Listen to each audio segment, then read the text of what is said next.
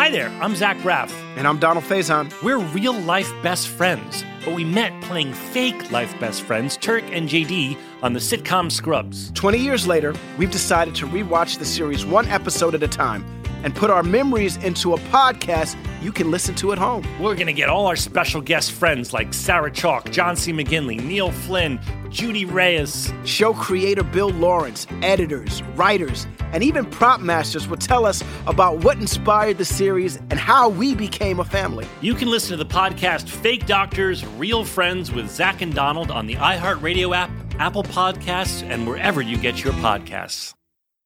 This is a message that is near and dear to my heart because I personally do not drink. And if you think drunk driving is no big deal, you couldn't be more wrong. You could get in a crash, people could get hurt or killed, and you could get arrested, incur huge legal expenses, or even lose your job. So next time you plan on drinking, make sure you plan ahead. Designate a sober driver or use a ride service to get home safely. Please drive sober or get pulled over. Merch Table was founded by artists just like you. We've slept on floors, played for everyone and no one, broken up, gotten back together, and taken everything we learned along the way to build a group of people who put creativity first so you can play while we work. Visit merchtable.com to learn more about our merchandising and online store solutions.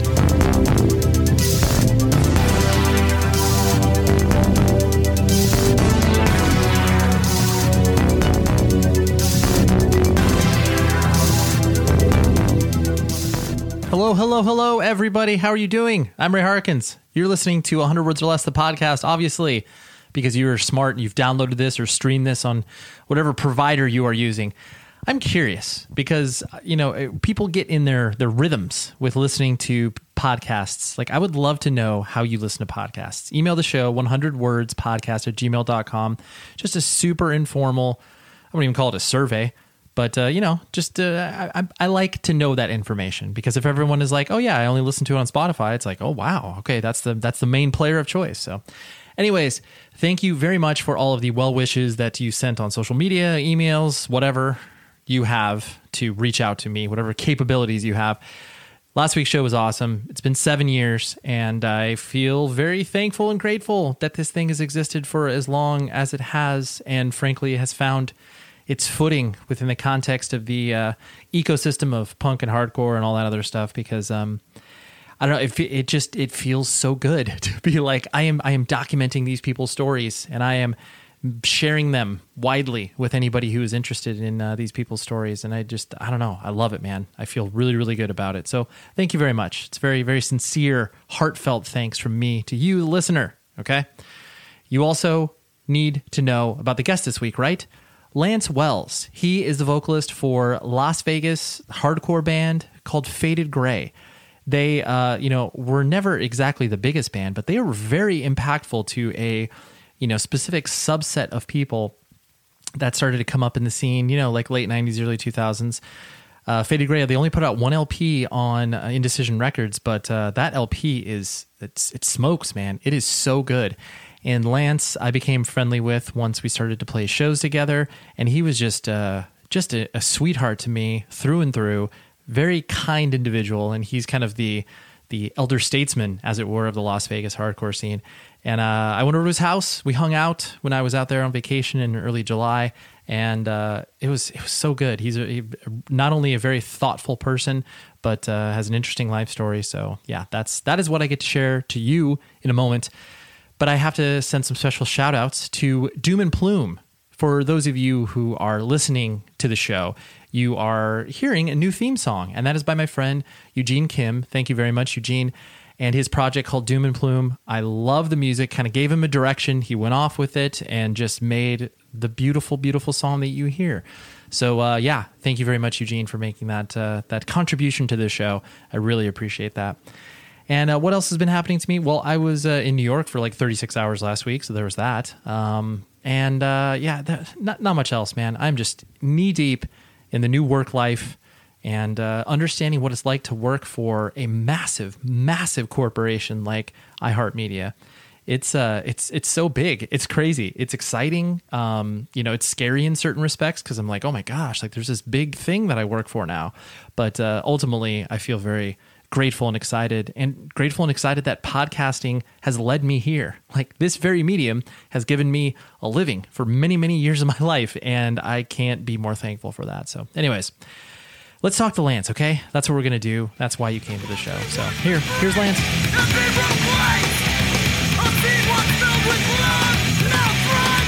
So I can almost guarantee you that you don't remember this, but if you do, that's awesome.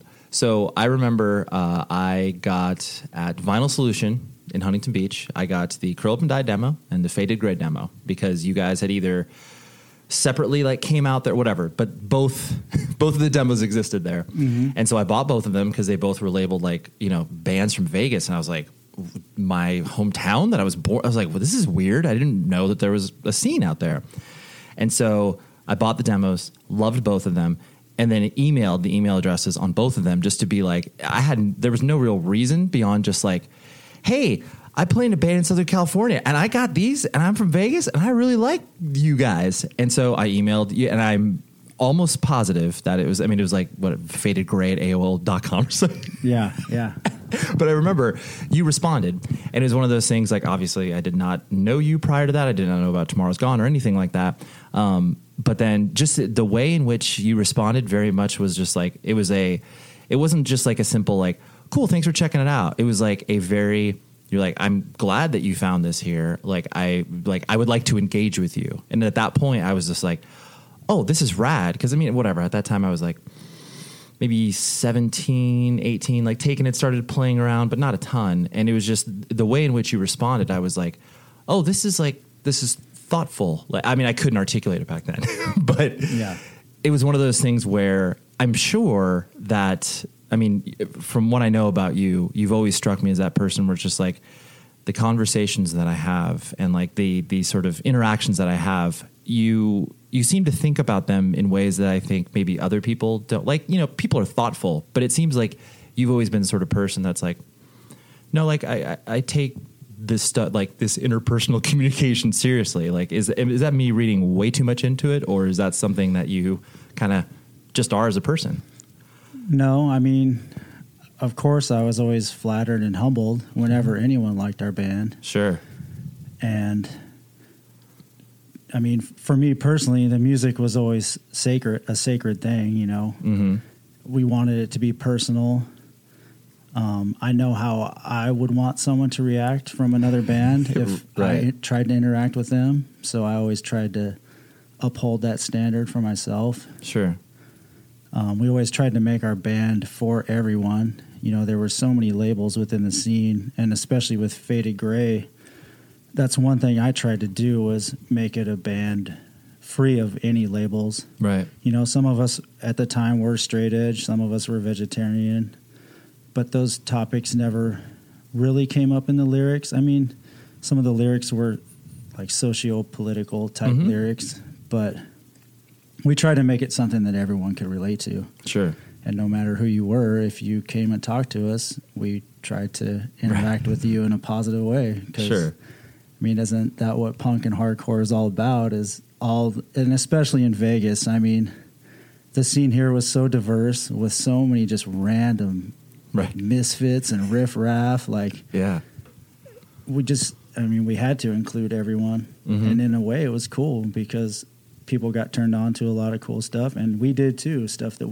like the guys in Faded Gray, we normally wouldn't have been into, or people we wouldn't have interacted with, we got a chance to. So right, yeah, you use that's what. As I became aware of Vegas's, you know, rich history within the context of, you know, punk and hardcore and DIY, it became apparent to me where it's like, oh yeah, like, because there's no, I mean, the bedrock of all of those scenes is obviously places to play, and there's never been a place to play in Vegas that's prolonged over, you know, 3 to 5 years. It's always that cycle of like, oh yeah, you play Sound Barrier and then all that goes away. You remember? I presume you remember that venue, the Castle. Yeah, I believe we played with you guys at the Castle. I think we did. Yeah, Curl Up and Die, Taken, and maybe Countervail. That sounds about right. Yep. And so like, but then getting to know all of that, it's like there's no way that you could be you know, exclusive with who you are having, like who you're playing shows with. You're just like, there's not a ton of us. So we just gotta kind of all figure this out together.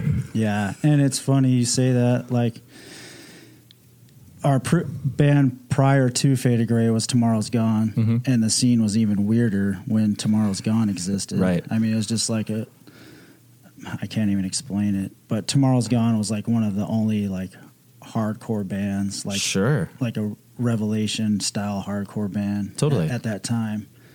But we got along great with everyone. I mean, the shows were mostly desert shows powered by generators because, like you said, it was so hard to do all ages shows in a club for the longest time. Sure. And most of the time, the promoters or people who ran clubs were just in it for money, you know. Yeah, they weren't dirtbags, supporting us. and Yeah. They didn't do it legit, so they get shut down. Sure. But, I mean, that taught us a lot about DIY. Just grab a generator and go out in the desert to find a good spot, Right. and plug in and play. And it's the older guys that came before us that taught us you had to do Yeah, that. you know, we kind of caught the tail end of that 80s scene in Tomorrow's Gone.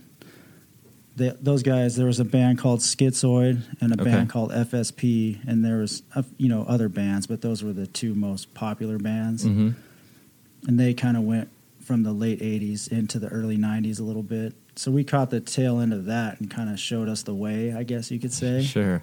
And then we took that and just ran with it. Right. And then even when the Curl Up and Die kids, that next wave of kids came around, we kind of showed them, hey, all you got to do is get a generator and then find do an abandoned building or a cave or a retention basin and Right. put a flyer out and go for it. So It's still, I mean, to this day, like, I mean, obviously you've toured, I've toured, and we've seen a bunch of different scenes exist.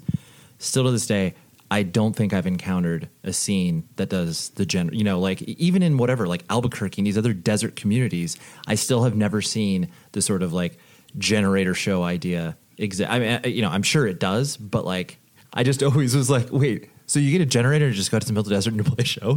There's like 50 people there, and it's just like, yeah, and it's funny because we basically did it out of necessity. Sure. And there came a time where we were just over it. We're like, man, we want to play a show in a club. we would Like, be indoors, right? but bands from out of town would come through, and I remember Strike Anywhere. We did a desert show for them. We did a desert show for Stay Gold, and just a couple others. Sure. And those bands, every time I see those guys now to this day, like I just saw the guys from Strike Anywhere played here last year, Oh, sure. and they're like, "Dude, that desert show."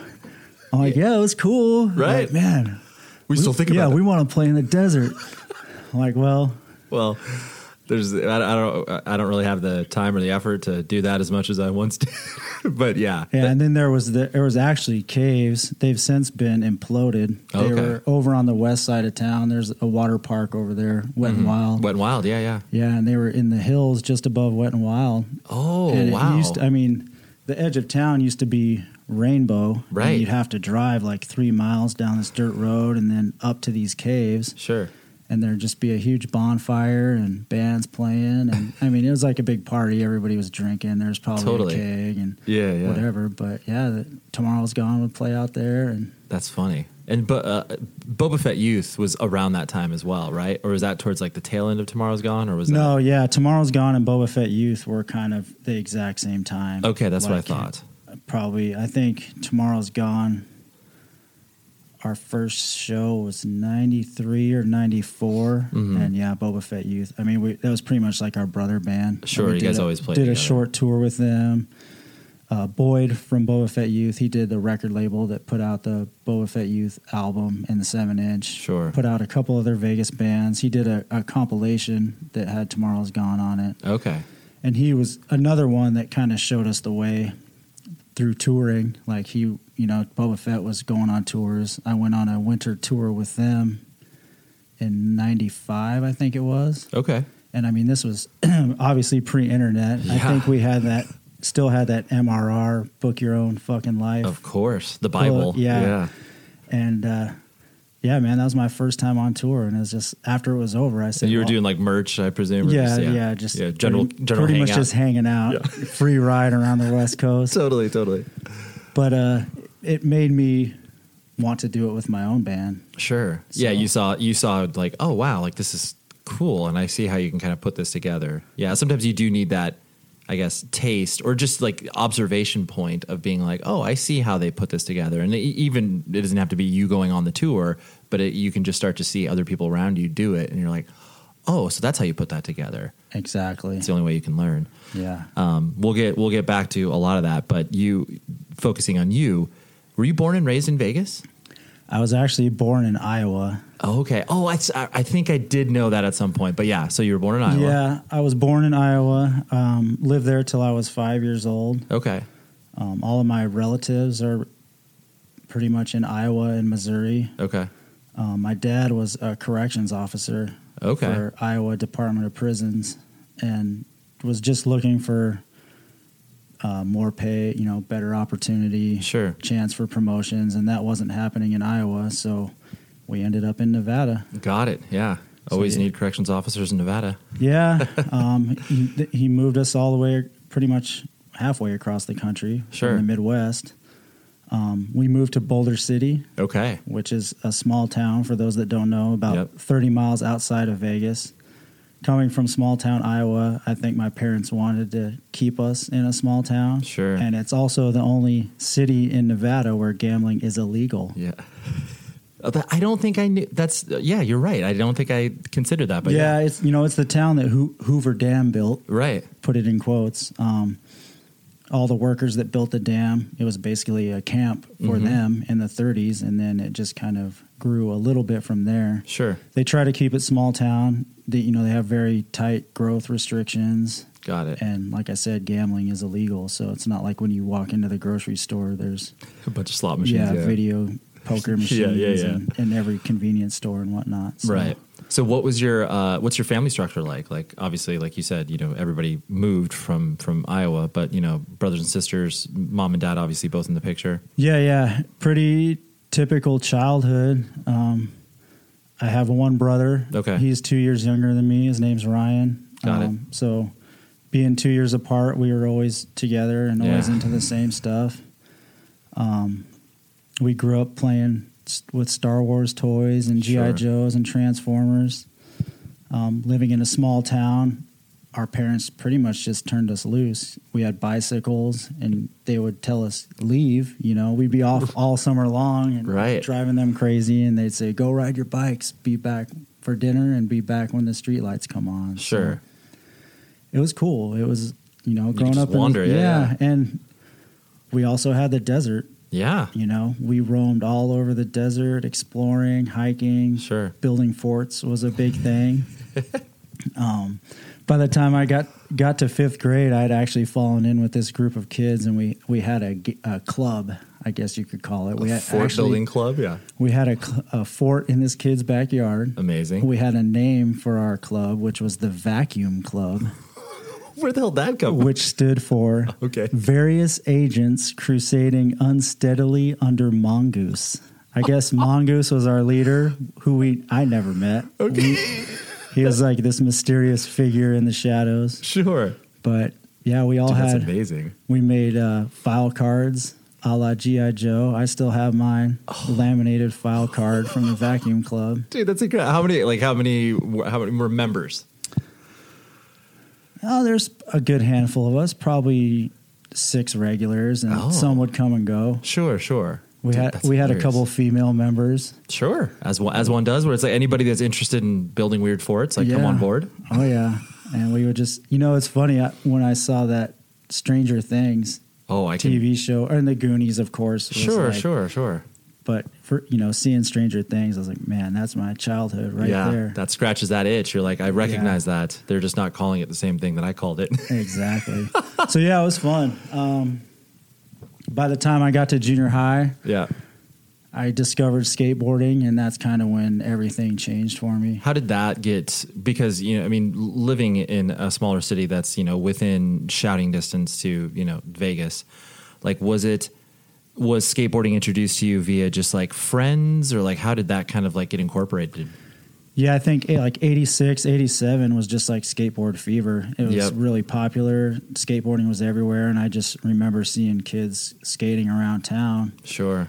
Or I would see a friend's board, you know, with like a skull on it or a course. dragon or something. I'm like, oh man, that's This so looks cool. amazing. Yeah, Yeah, I yeah. want one. You know, we had like a banana board growing up that we'd butt board on down the street. or Sure. Whatever. But yeah, once 87 was when I got my first board. Mhm. And then, you know, I was always active growing up. Sure. Riding bikes. I played soccer and baseball. So skateboarding was just like another activity, Right. but I completely like immersed myself in the culture once I got into it. I found this group of friends that I absolutely loved. Mm-hmm. We were always together, and then through that, you know, just finding out about music. Right. You start reading Thrasher magazine, and that was kind of like a gateway into punk and hardcore. Absolutely. And further down the rabbit hole of skateboarding, Totally. and that was pretty much it. It's so, because I mean, there are obviously many people that have been, have share similar stories to you, you know, from around the country, around the world. The thing that I always find interesting about the, the skate culture around that time is because there are people who obviously got into it and got into the sort of, you know, like, I want to become a pro, like that idea of being like, oh, I can take skateboarding, quote unquote, seriously. But then there are people who got into the subculture of skateboarding where it's just like, the origin, not even the origin stories, but just like how these skaters kind of view the world and like how they start to incorporate that into their life, from, you know, the music to, you know, whatever philosophical pinnings they have. Like, so I do see this really distinct two lanes that people took, whereas like kids are just like, oh dude, like, you know, I like skateboarding and skate culture is cool, but like, you know, I want to become a pro because I want to get sponsored and do this. And whereas other people, you know, that share your story are just like, oh yeah, like that was cool and I liked skateboarding, but like all this other stuff that they did was so interesting, and you just really dove into that. Yeah. Well, I mean, I don't know that I ever aspired to be a pro skater. Sure. I mean, we all took skating seriously and tried our hardest. Of and course. tried to be the best we could be at it. But for most of us, and me in particular, it gave me an identity at that weird time. I mean, junior high is so weird, That's brutal. Yeah, and you're just looking for something, somewhere to belong, totally. and someone to be, and a group of friends. And it was perfect. I don't know. I loved everything about it. Yeah. Yeah. You definitely, you try on all these different things where you're like, oh, maybe I can be like the chess guy, or like, maybe I could be this person. But then like when you do find that thing that you put on where you're like, not only does it feel comfortable, but like it feels like it's like me, that's when you're just like, oh, this is great. Yeah. And you know, I always felt like this. I mean, especially in junior high, I shouldn't say always, but junior high, I felt like this nerd kid that didn't really belong. And, Sure. you know, there's bullies and this and that. And then with skateboarding, I still felt like I didn't belong. And I felt, you know, Sure. there came a point where, you know, people back then didn't really like skateboarders. It wasn't as popular, you know, it wasn't sponsored by Mountain Dew or Monster Energy. Of it was course. kind of like the punks and misfits. And Totally. That's who initially came to it. Yeah. Yeah. but I felt okay not belonging when I was within this group. Mm-hmm. You had found your community. Yeah. Yeah. Well, and you know, to your point, like, you know, playing some armchair psychologist, like for as long as I've known you, you've always been, you know, very sincere, but, you know, very soft spoken. Like, you're obviously not the person that comes into a room and is like, I demand your attention. Like, look at Lance. He's over there. Has that always been kind of you as a person, where it's been, you know, maybe it's more pronounced over time, where you're like, oh, like, yeah, I was, you know, totally a wallflower in junior high and I got more comfortable as time went along? Or have you always just kind of been that? No, I mean, I wouldn't say I was ever a wallflower. I've Sure. always been really friendly and outgoing and always had friends. Sure. And even when, you know, we got to high school and the little factions formed, like the jocks and the skaters, I mean, I had grown up in Boulder City, so I pretty much had the same group of friends and knew everyone since like sure. elementary school. So I was always friends with everyone. As far as being, I mean, I don't know, even when it came time to do the bands and stuff, like Mm-hmm. I never really felt weird. You know how you have like the singers who can never turn and face the crowd. Yeah. I just did it. I don't know. I mean, it never Sure. was an issue for me. Right. Well, because because I think, to your point, I mean, what I recognize in you is that there's a difference between, like being soft-spoken and confident, or being, soft-spoken and just like, oh, I can't even maintain eye contact with the person, like, and you've struck me as the latter or the former rather than the latter, because you're not a person where it's just like, okay, like I just don't know. I don't feel comfortable in my own skin and I can't, you know what I'm saying? I've always tried to keep an even keel, you Sure. know, like I don't need to be the loudmouth, all eyes on me. No, Right. Heck no. But I mean, I like to hang out and have a good time too. I'm not just going to be hiding in the corner either. So. Yeah, no, totally. Yeah. You know how to, interact and be social and not just be, this complete introvert. Cause some people, lean more towards that side than the other side. And then they don't find the balance in the middle or whatever. Yeah. But and our crew always had those guys too. Or those people that were the loudmouths. And I always felt like I was a good balance for them, like, yeah. All right. Hey man, Hey, like, just time to tone it down a little bit. Totally. Let's all calm down. Yeah. You don't need to be the center of attention 100% of the time. It's fine. Like we all can talk and hang out. Mm-hmm. Today's show is brought to you by, frankly, one of my favorite sponsors of all time, Sonos. It is the unbelievable speaker company that designs every speaker from the inside out. So what is it? You've probably heard me speak about it before, but if you haven't, it is unbelievable what they do. So you can order whatever it is on Sonos.com that you're interested in. You can plug it in, and in less than 5 minutes, you are ready to play whatever music you are looking to play over the speakers in your house. You can have one in the bedroom, you can have one in the living room, and they can all play different music all from the Sonos app. It's awesome. So last night, as an example, my son was having a difficult time falling asleep, put in some Bon Iver for him to listen to and fall asleep, and then I could listen to some different music in the bedroom. It is the best, and it is so easy to set up. So I highly, highly encourage you to go to Sonos.com and check out all of their product features, because it's, like I said, it's the best speaker that I have ever heard. And they also have this awesome, awesome thing called, it's like True Play. That's what it's called. And you can set up every single room where you walk around with your phone, use the microphone, make sure that that speaker is calibrated perfectly to the room that you are setting it up in. This stuff is unbelievable. Sonos is a superior listening mechanism for all of your music. So go to Sonos.com to learn more. I love you, Sonos.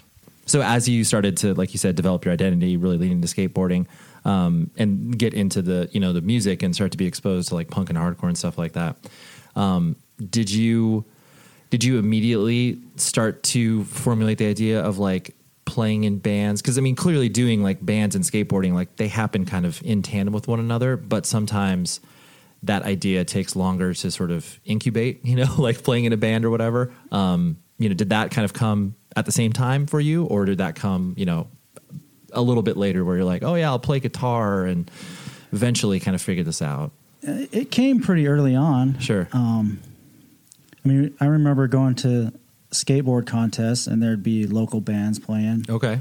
There was a band from Vegas called the Atomic Gods. Ooh, that's a good name. There was a skate contest at just an elementary school, and their band played and really made an impact on us. And I think we realized, like, these are just dudes like us. Like, we could probably do this. So I think it was about 10th grade. I distinctly remember we were skating and we all sat down on the curb and we said, hey, Christmas is coming up. We should all ask for instruments for Christmas. Dude, that's a good strategy. Yeah, and so we just decided right there on the spot, hey, who's going to do what? So one guy said, I'll get a guitar. Sure. This kid, Fred, had just moved to town, and he played drums, so we already had a drummer. So I said, well, I'll ask my parents for a bass. And I got a bass that Christmas, and we just kind of started tooling around with it. And this was still in Boulder City, yeah? Yeah, this was Boulder City. So we had our high school band was called Not For Everyone. That's good. Was it the number 4 or was it FOR? FOR. Okay, got it. Yeah. Yeah. So we played all through high school, the 4 of us. What bands were you trying to emulate and rip off and obviously wear as an influence? It was definitely a lot of different influences in the band. Yes. The drummer, I mean, all of us at the time, we had a wide range of influences. Sure. It's funny, growing up on MTV, we'd come home after school and we'd watch Yo MTV Raps. Okay. And then at night we'd watch 120 Minutes or Headbangers Ball. So we had that on top of the punk and hardcore records that we were getting too. Sure. and just, you know, even in our little group of friends, some guys were really into hip hop or some guys were into metal, and Right. we'd always take a little bit from everything. Sure. Because to me back then it seemed like everything was good, and you know, as a kid you're just searching for anything Of course. and everything you can get your hands on, and Yeah. it was so much more difficult back then. You know, you couldn't just go online and sample songs or go on Spotify and Right. check out an album. You had to, you know, your friend would come over and, hey, check this out. And you're like, whoa, you got a record? That's great. But yeah, the band was definitely, there was some punk, there was Sure. some hardcore, Sure. there was some metal, Mhm. and we actually had a funk song As, with slap bass. Of course. You doing the slap bass, of course.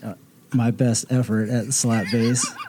We love the Red Hot Chili Peppers. Those first few Red Hot Chili Peppers albums, I still love. Yeah, yeah. So yeah, it was. It was all definitely- just this weird stew. I mean, of most high school bands existed. You're like, oh yeah, like I like this stuff, but then my friend likes this stuff, so we'll just try to do it all. We covered Minor Threat, Okay, sure. and we covered Body Count song as well. That's good. Cop Killer or No, it was the. I don't know if the song was called Body Count. It was Okay. off the original Gangster Ice-T record. Oh, it was sure, like sure. The introduction to where he's like, yeah, I'm doing this rock band, Body Yep. Count. Yeah, we yeah. thought that was the greatest thing ever. 'Cause That's like, so man, good. We loved Ice-T. Totally. We're like, man, this guy likes punk too. Like, yeah, this is hard, man. Yeah. We're gonna cover both these. so yeah. So then, did you care about school? What was like your vision? I mean, obviously you had your father's profession of, becoming a corrections officer and that sort of stuff. Did you have an idea of like, hey, this is what I want to grow up to be and do? And No, even as a kid, I mean, I never really thought that far into the future. I mean, Sure. I was always decent at school. Mm-hmm. By the time I got to high school, all I wanted to do was skate and hang out with my friends. Yeah. So I was kind of on autopilot, but I mean, I was smart enough to get good grades and Sure. not. Put in the effort, but yeah. Yeah, and I actually kind of look back on that and think, I should have applied myself and I could have done a lot better, maybe gotten a scholarship, something like that. But Sure. it just wasn't who I was at that point. Right. So And was your brother palling around with did you guys both dive deep into that or was he okay? No, my brother, he actually got a skateboard before me in '86. He got Okay. a Tony Hawk. Sure. And I thought that's kind of when I was like, man, I got to get a skateboard. Look Yeah. at this thing with the hawk skull on there. Totally. And he didn't last very long. He probably got out of skateboarding within a year or two. Okay. And he was like a basketball kind of like jock kid in high school. Sure. But it's funny, we laugh about it because our little crew of skaters just kind of terrorized everybody. Sure. But he was like off limits. Oh. Like if you were related to one of us, Sure. or, That's the pass, right? Yeah, so he got a free pass, and his friends hated him because in the halls at school we'd always try to be punking everybody. You know how kids are, Right, being dumb kids, yeah. And we weren't like vicious like bullies or anything. yeah. But Causing mischief, right. yeah, I guess people thought we looked weird or were different, so Of they course. thought we were crazy and scary. Right. But You're like, that guy's got purple hair, man. We got to avoid this person. and we'd mess with people every once in a while. But yeah, Of he course. The general mischief he avoided because, obviously he had the blood relation made him pass along. Yeah. I mean, I think there is something I think that's so inherently generational about that sort of like level of high school mischief, whether it's like, and then you do recognize like when it goes too far. Like you don't know the line until you see someone cross it and you're just like, that's messed up. Don't do that. Like, don't like trip that kid or whatever. Like don't put, glue in this person's locker. It's like, that's not cool. But like, you can block the hallway. Like just, or you can, in between classes, you can, block the hallway so no one can get by or whatever. Exactly. Yeah, we weren't like trying to fight people, but we were definitely we had our pranks. Sure, that's for sure. Well, what was your like top 2 pranks in your head that you were like, we're pretty proud of this? Oh, jeez. Or one for that matter. I'd have to think about it. No, that's fine. That's fine. Like I was telling you earlier, we saw that kid drop the bowling ball off the dam. That wasn't really a prank against anyone. No, but that was that's pretty epic. Yeah, I've never heard of someone throwing a bowling ball. I mean, that could cause some serious damage down below. And we did circulate this story for the longest time that we had seen a dead body. Oh well, that's part and parcel, especially of like, I think in the Midwest and in desert communities, like you can find dead bodies all over the place. Like that's the idea. And the story got around and got to somebody's mom, and she called the police. And the police came knocking out my door at 2 a.m. So yeah, I remember the cops knocked on my door. Yeah, I heard the knock on the door, and my Sure. front window faced the front yard. So I peeked through the curtains, and there was a police officer standing on my Right. porch. And I just started running the list through Right. the What list are- in what my are- head. Like, yeah. what do they got me for this time? Totally. And I hear my mom, Lance, you better come out here. You're like, oh gosh, what's happening now? And the first question was, are you Lance Wells? And, yes, sir. Have you seen a dead body? And oh my gosh, that's amazing. yeah, I mean, I couldn't hide the smile. And No. we just had to tell them, hey, the story was made up. this Yeah. and that. And Yes. they thought they had their first legit homicide in Boulder City, and Yeah, you're like, we had to turn them away. Sorry. yeah, sorry guys, we really didn't find a dead body. That's amazing. And so as you, when did you actually like move to Vegas? Like, was that your first kind of like foray on your own? Like you were moving out, or how did that all transpire? Well, as high school ended, I was really into hardcore, really into skating, and I just kind of wanted to get out. Sure. And we had been visiting. We had friends that lived in Phoenix. Okay. One of our friends that lived in Boulder had lived in Arizona prior. Okay. So we had this whole group of people in Phoenix that we knew, and we had been traveling down there to visit them. Okay. Like my senior year of high school, we started going down there. Okay. And that's kind of when I started going to shows, and they had great record stores down there, and the skate scene was awesome down there at the time. So Got it. I thought, well, Your worldview opened a little bit. Yeah. Yeah, totally. And had become good friends with those guys. And one of the guys, Aaron, I said, hey, I want to move to Phoenix. And he said, yeah, come stay with me. And so 2 weeks after high school ended, I was off. I went to Phoenix for the whole summer. Sure. And had plans on moving there and staying there, but I pretty much just went down there and hung out and blew through my graduation money. In a world where everyone is confined to their homes, society begins its largest binge watch to date. In the hallowed library of Hulu, or perhaps on a shelf of DVDs you haven't looked at in a decade, is a show that perfectly encapsulates life in the early aughts and launched a friendship that would inspire millions.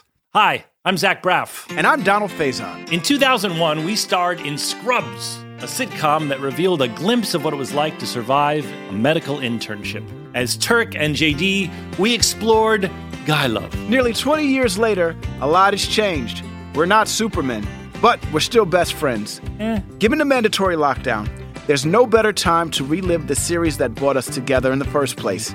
And we're doing it with a podcast. That's right, people. We're going to bring friends and crew members and fellow cast members and writers. And guess what? We're going to even invite some of you to call into the podcast and ask all the questions you want of the entire Sacred Heart staff.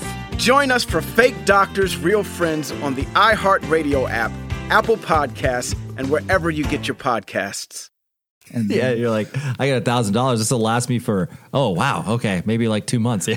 yeah, with the amount of records I was buying, course. not very long at all. No. It's not like you have the foresight for what a budget looks like. You're just like, I mean, even though you're supposed to in high school, but yeah, when you're out on your own, it's like, oh, this is a whole different story. Were your parent, like, as you started to kind of, really like get into this stuff that, most likely did not make sense to them, like shows and all that sort of stuff, were your parents ever concerned? No, my parents were always cool. As long as we stayed out of trouble with the police and Sure. we got decent grades, our parents The always trust was there. Yeah, they always supported us at whatever we got into. That's amazing. They bought me skateboards. They bought when I wanted the bass. They got the bass. They, if I kept my grades up, my dad would drive me down into town and we'd go to Tower Records and he'd Amazing. say, hey, here's $20, buy a couple albums or whatever. And That's great. They never asked to see anything. Because most people would assume, especially with your father as a corrections officer, it's just like you were living under the strict rule of law, and like not like you say your father would dissuade you from getting into this. But like, as you start to, I mean, parents are always going to have that reaction of just like, I don't understand this. Like, what is happening to my child? Or what are they going to get to? Yeah, and especially for being like farmers from Iowa. Right. They were from a whole different time and generation. Sure. And like you said, my dad was a corrections officer, but he was really mellow, man. That's awesome. He never put hands on me, never really yelled at me. I mean, I knew not to mess with him. Right. He made that. Yeah, you're like, I knew a distinct line not to definitely cross. made that clear. But yeah, he was a really quiet, soft-spoken guy, probably a lot like me. Sure. And yeah, they were just cool. I mean, the minute we did something, you know, I would get into trouble with the police through skateboarding, and the minute that happened, I mean, it was on. Like, Yeah. you're pulled into line, busted. right? Yeah, give us your skateboard. Sure. You can't listen to your records, and that's all I needed to know. It's like I'm not getting in trouble because, yeah, it was hell going for a week or 2 weeks without those things. So Yeah. You the stick was definitely influential. It's like, oh yeah, okay, I know I don't want that again. yeah, they were always supportive. And even, you know, I remember that summer that I went to Phoenix, I was completely immersed in hardcore. Sure. And that was pretty much the summer where I decided that I was going to be vegetarian and straight edge. Sure. And I remember I came home when my money ran out, and I showed up back at the house. My hair was bleached blonde. I told my mom, you know, I'm not eating meat anymore. And they probably thought I was insane. Totally. They rolled with it. Yeah. Like, okay, whatever he found out there in Phoenix. Yeah. Yeah. So, yeah, you know, came back here and just kind of started getting more into the scene here. Sure. There wasn't as many shows here as there was in Phoenix. You know, this wasn't really a tour spot at that point. So we'd have to travel to California. We started traveling down to, you know, Orange County and LA, Sure. San Diego area for shows. And it was even harder back then to find out about those shows. You know, I started doing a zine in the early 90s. Mm-hmm. And Tomorrow's Gone right around the same time. So just through correspondence with the zine and the band, you know, we'd get flyers. Someone would send you their zine or a letter, and they'd send you a flyer. Hey, man, this show's coming up. So you just look up directions and you drive and hope the show is happening. Hope the show is happening. Yeah. And then as we started going down to California and going to like Vinyl Solution, Yep. like you mentioned, they'd always have flyers for shows in there. So we'd go blow all our money on records, and then, hey, there's a show. Let's go check out the show. And Totally.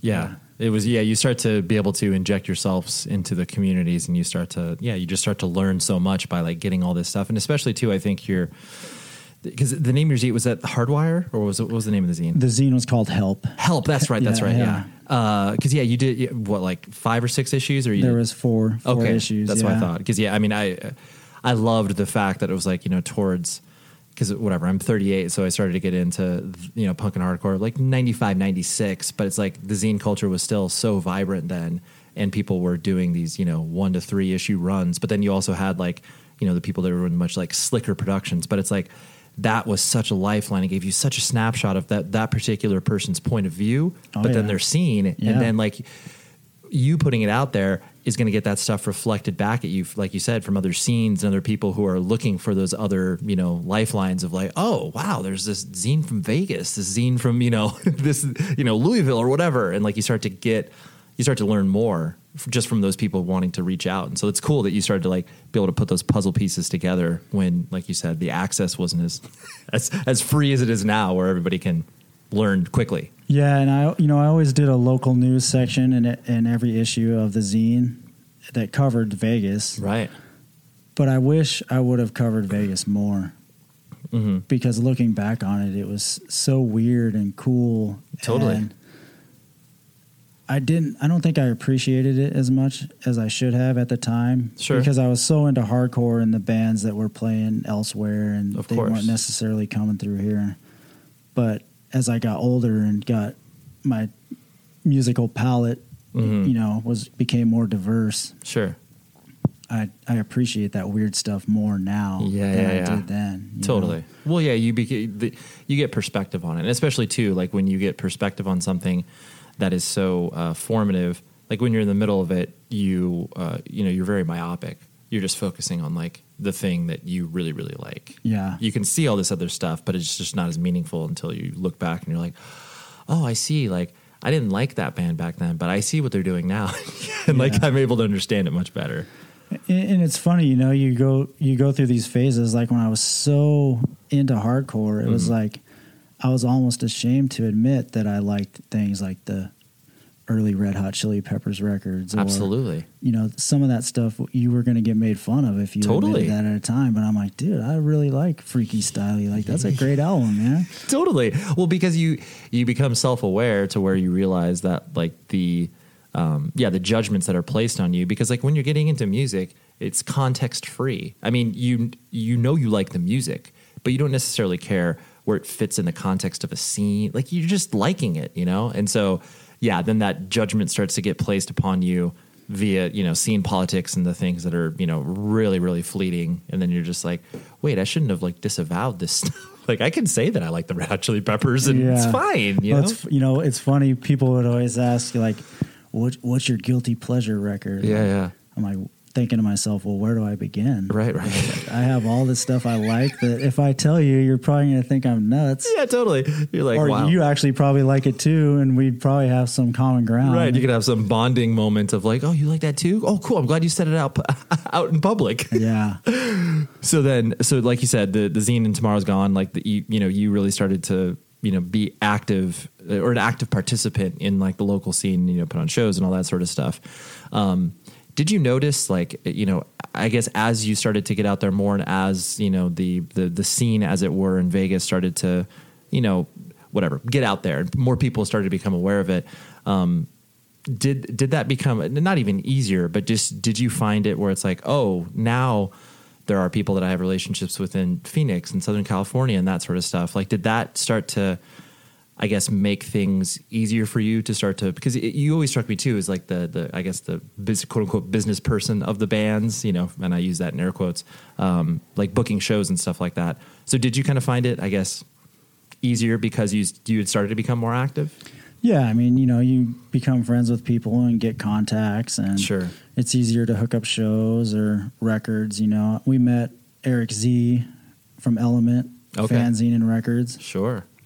Our Tomorrow's Gone, the guitarist Jeff, he had moved to Detroit, and that's how we became friends with Eric Z. And I was always curious about that connection because it always seemed weird to me, where it's just like, how is that connection? But yeah. Jeff moved to Detroit and became friends with Z, and Z was pretty much all about it right from the get go. He heard the demo and was like, "Yeah, I want to do a 7-inch," and we had a relationship with him over the years to where Faded Gray also did a 7-inch on his label.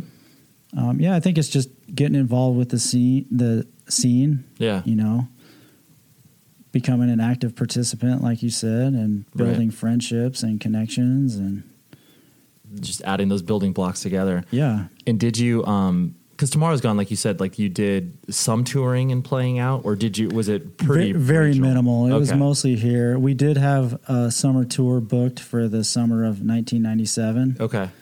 And the band we were kind of just holding it together at that point. You know, guys were getting ready to go off to college. The drummer Fred was going to art college in SF, and he was going to come back and just play on the tour. Yeah.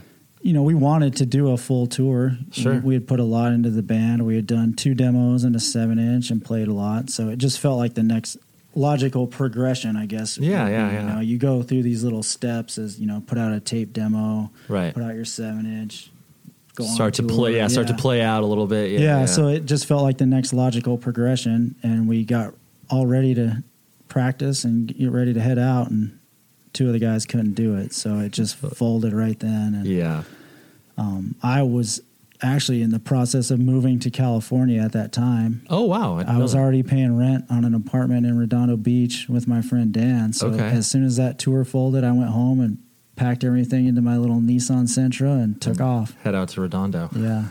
Why did you move to California?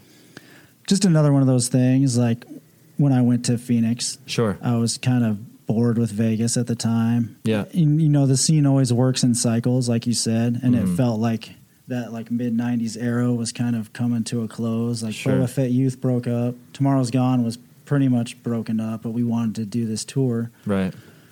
the scene was kind of slow. There wasn't that much happening. So Sure. my friend Dan from Illinois, he had gotten a job in California and said, "Hey, I'm moving.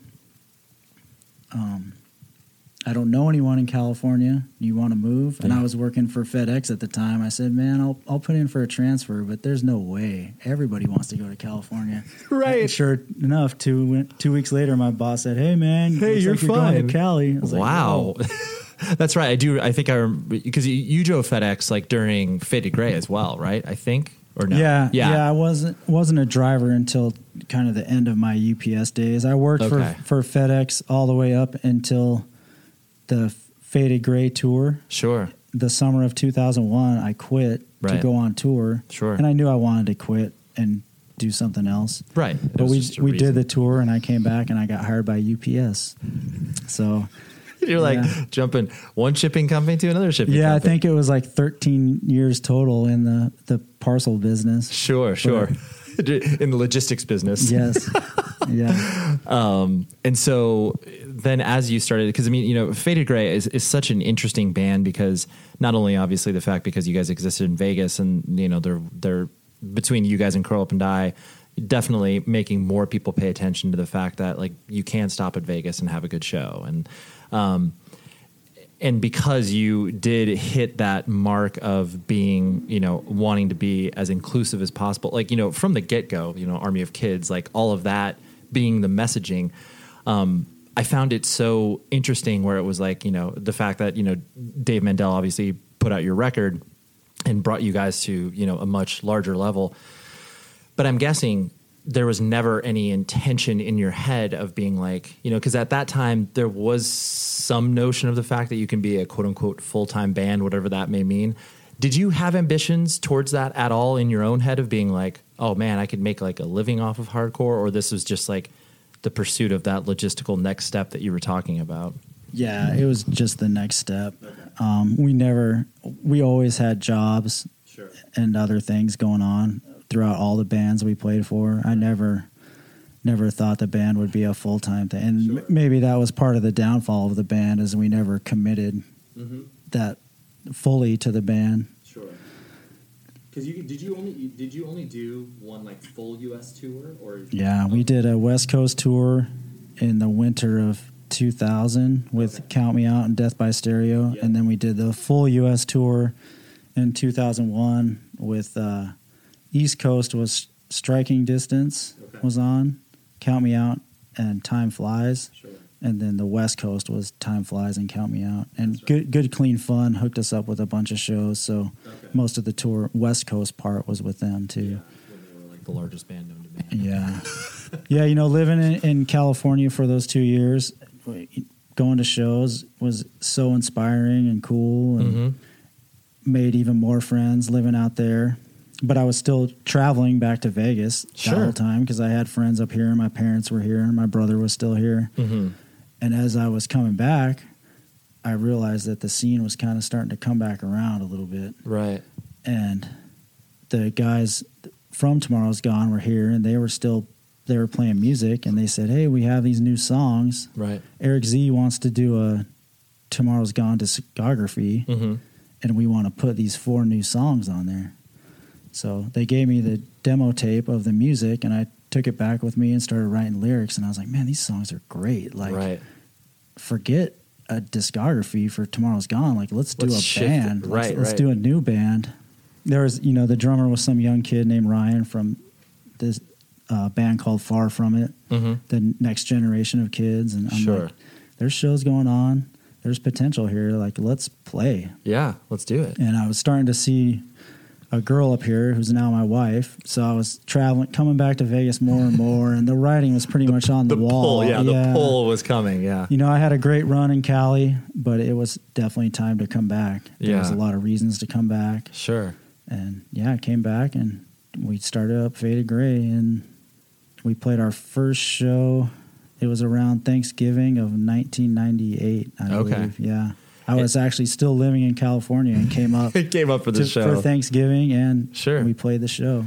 And I found it interesting too because it was like they, even though Las Vegas was such a a small scene in relation to Southern California and other places that I experienced at that particular time, always coming out here was like, it seemed like there was, even though there was a large amount of people who I recognized over and over, where it's just like, oh yeah, there's these 50 kids that I always see at every show, no matter, you know, what I come out to. But it seemed like there was, you know, different kids that were attending, like, you know, whatever. I went to a Curl Up and Die show, and then I went to a Faded Gray show. Even though there was crossover, there were distinct kids that were into both of them, and it felt like you said, there was a momentum, and things were kind of building to where it's just like, you know, whatever. Oh man, what was the name of the venue that was above the record store in Maryland Parkway? Tremors, yeah. But like seeing shows there, it was just like, this is a pretty big space. Like this is like, you know, 300-400 cap venue, and like people were showing up. Yeah. Did you? In a world where everyone is confined to their homes, society begins its largest binge watch to date. In the hallowed library of Hulu, or perhaps on a shelf of DVDs you haven't looked at in a decade, is a show that perfectly encapsulates life in the early aughts and launched a friendship that would inspire millions. Hi, I'm Zach Braff. And I'm Donald Faison. In 2001, we starred in Scrubs, a sitcom that revealed a glimpse of what it was like to survive a medical internship. As Turk and JD, we explored guy love. Nearly 20 years later, a lot has changed. We're not Supermen, but we're still best friends. Given the mandatory lockdown, there's no better time to relive the series that brought us together in the first place. And we're doing it with a podcast. That's right, people. We're going to bring friends and crew members and fellow cast members and writers. And guess what? We're going to even invite some of you to call into the podcast and ask all the questions you want of the entire Sacred Heart staff. Join us for Fake Doctors, Real Friends on the iHeartRadio app, Apple Podcasts, and wherever you get your podcasts. I guess like when things were going like that well, you know, did you feel, I mean, because at that point too, you know, you were getting paid money for the shows and stuff like that.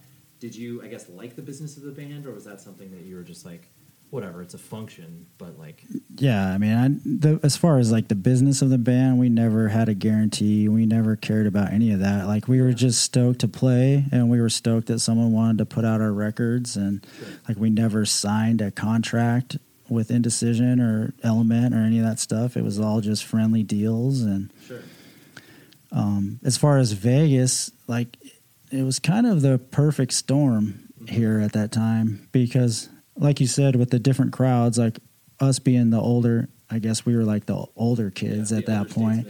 You know, we still had connections to the scene before us. Sure. But then there was this whole new group of kids, the army of kids, which is like basically the Curl Up and Die and their whole posse of friends. And we were so stoked on that. They're like, you know, they started going to the shows, and they're like, yeah, we found out about hardcore through your zine and through Tomorrow's Gone. And they had their band. They had a band called Shelf Life before Curl Up and Die, so that was like my introduction to them. And one of the very last Tomorrow's Gone shows we played, Shelf Life actually played it. It was in Utah, and I was like, man, look at these kids. Yeah, this is awesome. Right.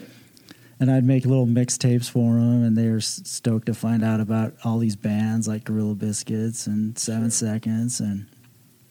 But then they got Curl Up and Die going, and then the record store happened, Sound Barrier and Balcony Lights, and that was the perfect storm right there. We had the two bands, Faded Gray and Curl Up and Die, and there was other, I mean, so many bands I could name. Totally. There were so many people in the scene, and then the record store was doing shows, and that's when it just took off. Because we finally had a place where we could book any band we wanted. The guys at the record store were cool with it. All we had to do was move all the CDs and records out of the way so the bands could play, and it just took off. All of a sudden, Vegas was like a tour stop for all the bands that we loved. Absolutely, yeah. People, it was so... It was so amazing to watch that growth, just even as, you know, obviously I was in both of your corners of just being so ingrained with both of the bands and, you know, being so excited that things started to happen for both of you guys. But then watching, that scene be built of just the kids that it's like, dude, that's like, there's like 250 kids at this, you know, Balcony Light show. Like, you can barely fit everybody in there. Yeah, we definitely broke some fire codes. Absolutely, for sure. But just had like that... you know what it's like when you show up to a room and it's electric. You can feel the energy, you can feel the enthusiasm. And it's like, and on the flip side, you've obviously been to shows where it's like it doesn't even matter the amount of people. If there can be 40 people, and there can still be an energy in the room. Or you can be at a place with 500 people and there's no energy in the room. But like it felt like every single show had that energy, regardless of the attendance. But just because it was that groundswell of interest, that there was such a it definitely reached a fever pitch where it was like, oh yeah, of course you're going to stop in Vegas. Like, yeah, you're on your way to Utah. Like, why would you not play a show in Vegas? Yeah. It was great. It was everything we always wanted from the scene, and we finally got it. Yeah. And it almost felt like all of our hard work had finally paid off, That's true. Yeah. Well, especially too, because I think that because how old are you? I'm 45. Right. So you're like, because I kind of view whatever the hardcore punk, like generationally speaking, it's like every 4 years it kind of recharges. I mean, I think the people like you and I that obviously stick around longer than most normal people do. We span generations and obviously know people younger and older, or whatever. But generationally speaking, it's like when you go through those 4-year turnovers and you start to see this scene ebb and flow and stuff like that. The ability to do what you're talking about, of being able to interact with people who are younger than you and have a positive influence on, and not like I'm old so I know what's happening, so here's these mixtapes, because clearly that's not where you're coming from, but just being able to impact these people, to be like, yo, I can be, like a guide to you in a way, to just be like, hey, here's some records you need to check out. And you go off and do what you need to, but people don't always do that. No, and I was never that person that was like, my scene in the early 90s was the best, or, right. How come you didn't, like, why did you, because you see why people do that, but like, how come you did not? You just didn't feel that way? It wasn't. No, I mean, when I first got into punk, I got into bands that I couldn't see live. Right. Older bands that had already broken up, and I love those bands, and I think they're some of the greatest bands of all time, but I wanted something I could see and touch and feel. Sure. And that's why I've always been into the bands that exist currently, trying to find new bands and trying to find that feeling again. And even with hardcore now, I mean, my show going has slowed down a lot, and record buying, I don't just buy everything now. I'm a little more selective on what I buy, but I still try to find out about new bands and go to shows when I can. And you're still engaged, because there's a different story between people. Like, and you understand why people hit a certain wall, but like, because the older you get, the more effort it takes to invest in it, because you're pulled in a lot of different directions from familial obligations and work or whatever else. But like, because you have that intentionality, that clearly, in my mind, that clearly sets you apart from many people who just run into the wall and are like, I don't know what to do anymore. And I'm stoked that the new kids have those bands. I listen to a lot of hardcore now, and it sounds the same to me as stuff that's been happening for years, but I think it's cool that kids have that. They need to have that. Yeah. They need to have their own bands and their own scene, and maybe it doesn't inspire me like the bands previous from my generation did, but it inspires them. Totally. And they need it, and I'm glad they have it. Right. So because it's like, what, to your point, there's always going to be these sort of totemic bands and the gateway bands that you get into from Gorilla Biscuits, Minor Threat, and all that sort of stuff, like that becomes timeless. But then, to your point, when you have that tangible thing that's right in front of you, that's going to viscerally impact you in ways that bands that you will never be able to see will impact you. Yeah. And you're never, like you said, you can't be so focused on the idea that like because this person will never see this band, like their experience is less legitimate. It's just like, dude, a kid can be, that Code Orange can be to Gorilla Biscuits what this 14-year-old kid. It's like that. Exactly. That's going to be their experience. Yeah. And you can't shortchange that experience. No. As much as I loved the early bands I got into, like 7 Seconds and Dead Kennedys, and all that stuff that had such a huge impact on me, that actually being able to see bands like Unbroken and Outspoken live, right, Snapcase. I mean, those bands just blew my mind, and Sure. to be able to feel it, and see it live, Right. is so important. Totally. Yeah. It just becomes so much more real. Something else I've always found interesting about you. I mean, you've how long have you been a firefighter now? I just started 12 years in the fire service. Okay. And so that's not a common course for, I mean, even though there are, I mean, whatever, it's like, I'm sure like George Pettit, the vocalist of Alexis on Fire, he is a firefighter. Oh, really? He is. Wow. Yeah. He, when Alexis on Fire stopped playing shows, whatever, mid 2000s or what have you, like he dedicated himself to that, and he's been a firefighter now for, I don't know, about 7 or 8 years. Oh, that's cool. But so what, I guess, drew you to that? Because clearly that wasn't like, didn't come from the family or anything like that. But, how'd you get drawn to that? Yeah, like I said, my dad was a corrections officer, Sure. but that was not something I ever wanted to do. I never wanted to be a cop or be any. As much respect I have for my dad, that was just never Didn't wanna do my it. path. That said, I think serving the people is honorable and Absolutely. it's kind of service. something that I wanted to do. I was working at UPS at the time. Fade of Gray was kind of starting to wind down. Sure. I met a kid who was going at UPS. He was going through EMT school, Oh, okay. and we'd have these late night discussions by the conveyor belt, trying to load the trucks. And he was telling me all about EMT school, and I thought, oh, that sounds cool. So Yeah. I took my first EMS class and started doing ride-alongs, and kind of it took off from there. Started Really? taking fire classes and found out it was something that I really liked, because while UPS was a great job, Sure. at that time I was started driving, and it was cool, being out and about and delivering packages and seeing people, and you got your little family on your route. Yeah. To me, it felt like Groundhog Day, because it was the same thing every day.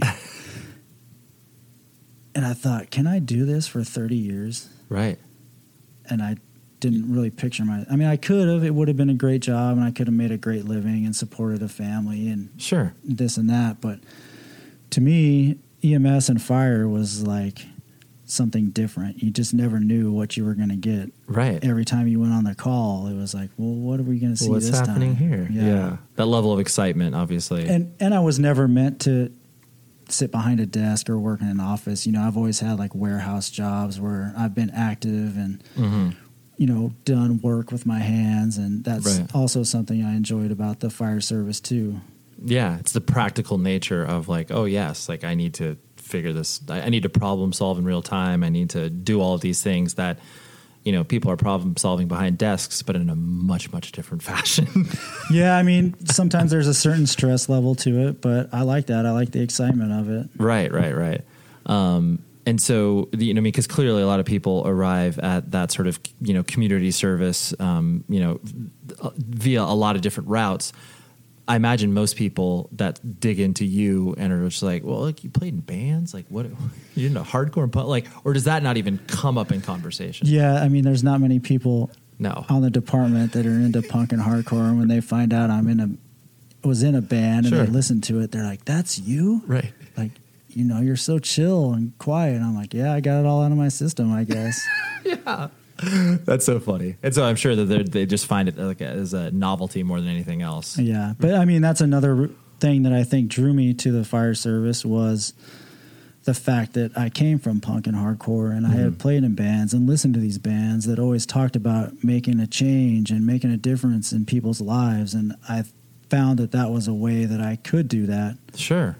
and kind of live up to all this stuff that I believed in and said, Yeah, there's a direct correlation between those two, because I do think, to your point, there are so many of those things that are just a part of our DNA by soaking in all of that philosophical messages and music, that we view the world through a completely different prism. And it's like, yes, like people do arrive to the same conclusion as what you're talking about of like, yes, the community service, but like the way that you approach it is very much just like, oh yeah, like, I'm able to make a straight line here.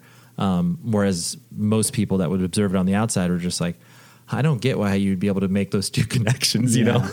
Well, I always wanted to inspire people, and even through music and the creative process, Right. doing zines and the bands. You wanted to make make an impact on people and make a difference in people's lives in some way. Right. And beyond punk and hardcore, I found that working in the fire service is a way that I can still do that. Yeah, absolutely. Yeah, you can have those real world implications and actually make a very, very real difference besides just playing music on a stage. Yeah. The last thing I want to hit on was the fact that you're a father, your son is 8 years old, and again, viewing the world through a different prism of the fact that you've been raised in this subculture. Steeped in, rebellion and the idea of pushing back against authority and all these things.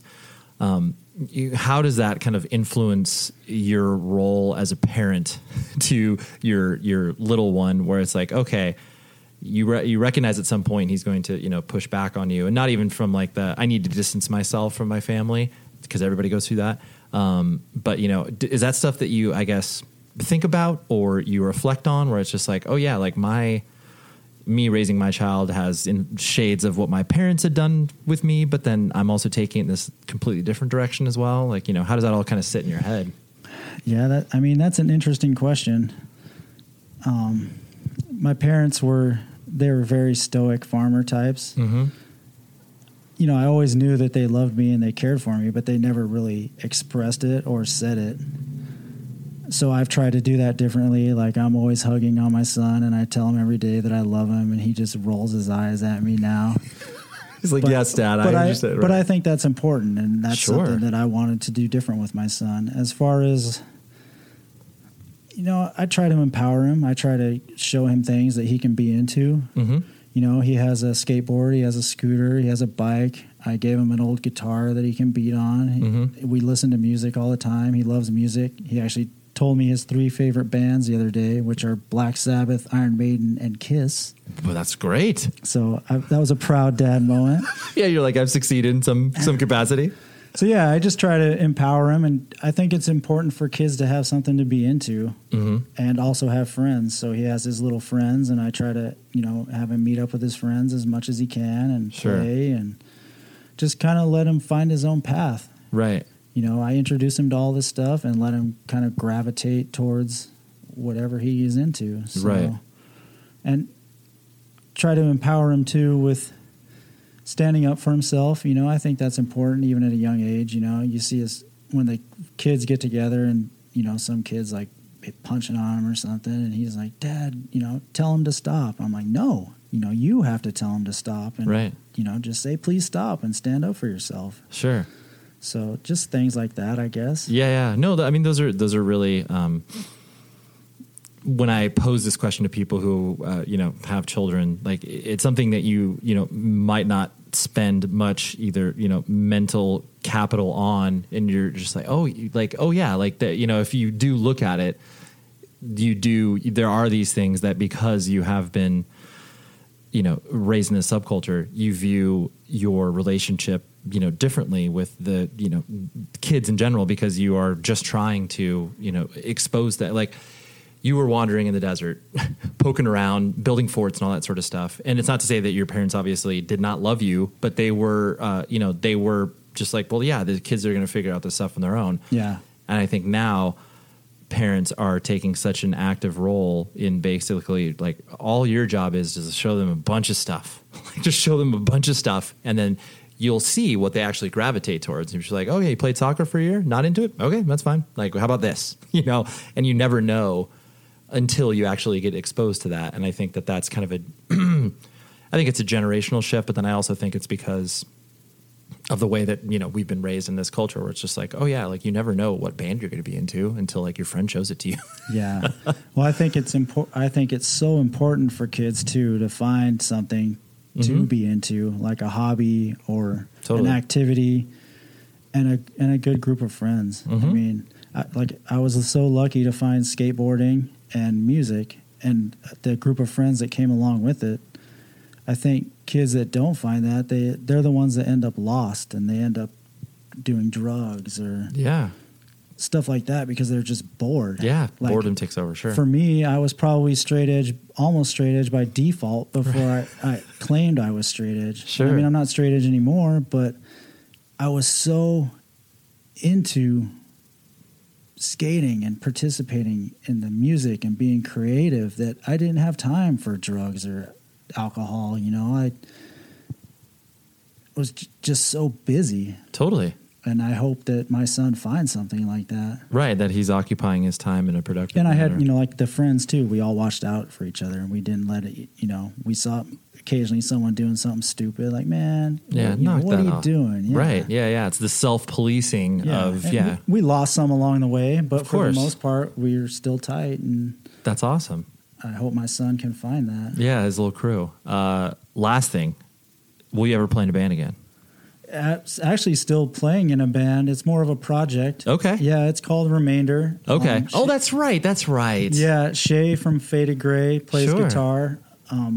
Bobby Franks, Yes. who was in Of Faith and Fire, he's doing a record label Yeah, called Running in Place. Yeah, And yeah. He did the zine Running in Place. He sings, and Mike, he played in Of Faith and Fire. He was the drummer for them. Okay. And he played when we did the Faded Gray Nate Fest show. Yes. He played drums. Oh, that's right. That's at right. that show. So he plays drums, and I play bass. Okay. So Going back to the slap bass, dude.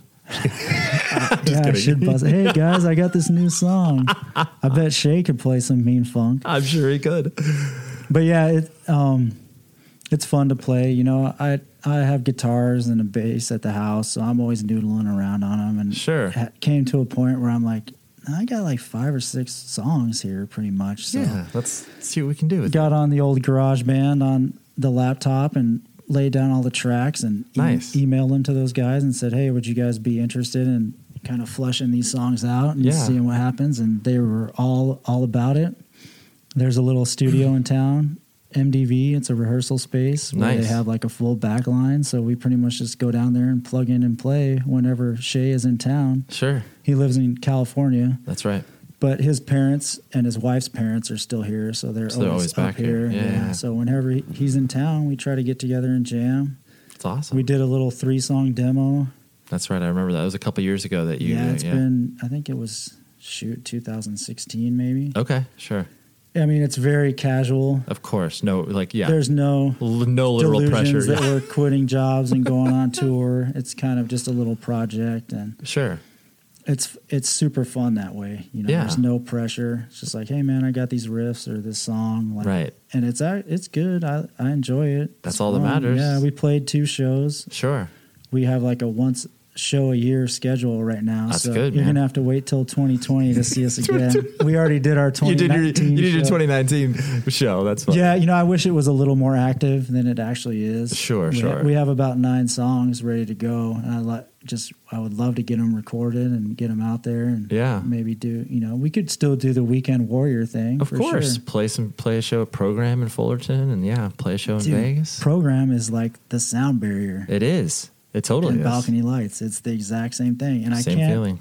I haven't really talked to Ephraim much about it, but Yeah. I know that's where he got the inspiration Oh, to do that. for sure. It's just like, I mean, you find a space that is centered around a culture, and yeah, it's like, it's always, I mean, as long as like people in the area are generally cool with it, it's like, yeah, just try to run with it as long as you can. But yeah, I agree. It's definitely, the blueprint has existed. So it's like, oh, just plug it in here. Yeah, I see those clips online. You know, Yeah. I follow Program on Instagram, and Sure. they're always playing the bands, you know, little short clips of Yeah, the bands yeah. that play there. And I'm like, man, that's so cool. It's That's great, yeah. exactly the same. Totally, because it doesn't matter. It's like they're like, oh, there's 20 people here. It's like, that's fine. Or it's like, oh my gosh, like their show's quote unquote sold out because we have 70 people here. Yeah, yeah, and there's a whole new scene in Vegas too. I mean, there's a whole new group of kids, and there's some of us older people that are still hanging around and Of course. going to shows, and there's new bands, and It keeps going on, man. yeah, man, it's so cool to see. Yeah, I love agree. it.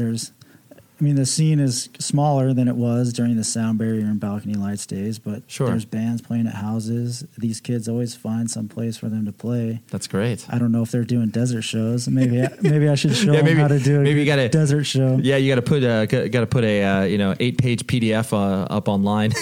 There you go. how to run a desert show. Well, it's crazy too because the city has grown so much, Right, that since there's no- since the mid '90s, and That's all true. the spots that we had back then are like within city limits now. Like Right. there's neighborhoods either right up against them or built around them. You know? Sure. I'll drive around town and all of a sudden be driving through this neighborhood and be like, oh, whoa, there's the retention basin that we used to play in. Totally. Yeah, you're like, we have to, in order to get quote unquote outside the city now, you have to drive at least an hour and a half. And it's just like, it's much easier when it's like, 35 minutes as opposed to what it is now. Yeah. But it could be done though. Yeah, it can be done. Yes, stranger things have happened. Well, Lance, thank you so much for doing this, dude. Yeah, right on. Thanks for having me. Sweetness. Thank you very much, Lance, and thank you for inviting me into your home and hanging out. It was nice. It was was it a Saturday afternoon, Saturday morning? I can't remember, but it was really pleasant and it was nice. And I like to have these in-person chats when I can sync it up and make it happen in everybody's schedule. Because I get those requests. People are like, do you find that you can have the in-person conversations easier? And for me, I don't know. There is a difference, obviously, but I don't find that, like, even people that I have done like Skype conversations with and then eventually had them back like to an in-person interview, I don't know, they both exist in their own ecosystem. And I feel like sometimes the intimacy of like putting a person's, voice right into your ears is really powerful. And there are these times where I'm just like exchanging information with somebody over the computer and we're just really connecting. I don't know. And then also you can do that face to face. So I don't have an answer. I'm sorry, but I'm just, I want to continue to get the good shows out to you. So what else do I have to tell you? The guest next week, you know what? I'm going to leave it open-ended because I frankly need to kind of do some editing and splicing, and I need to figure out whether or not I'm going to be releasing one of 2 episodes. So I don't want to tease that to you, okay? I don't want to get you disappointed. So that's what we got. But next week, it'll be a great show. I can tell you that. If the 1 or 2 things that I'm going to put out, they both are really, really good. So that's what I got. And until then, please be safe, everybody. You've been listening to the Jabberjaw Podcast Network, jabberjawmedia.com. Shh.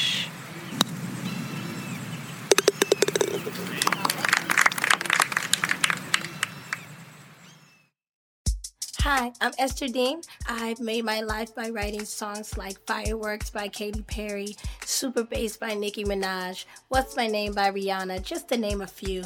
And now I'm having an absolute blast sharing some of the knowledge that I've learned with upcoming songwriters on Songland on NBC.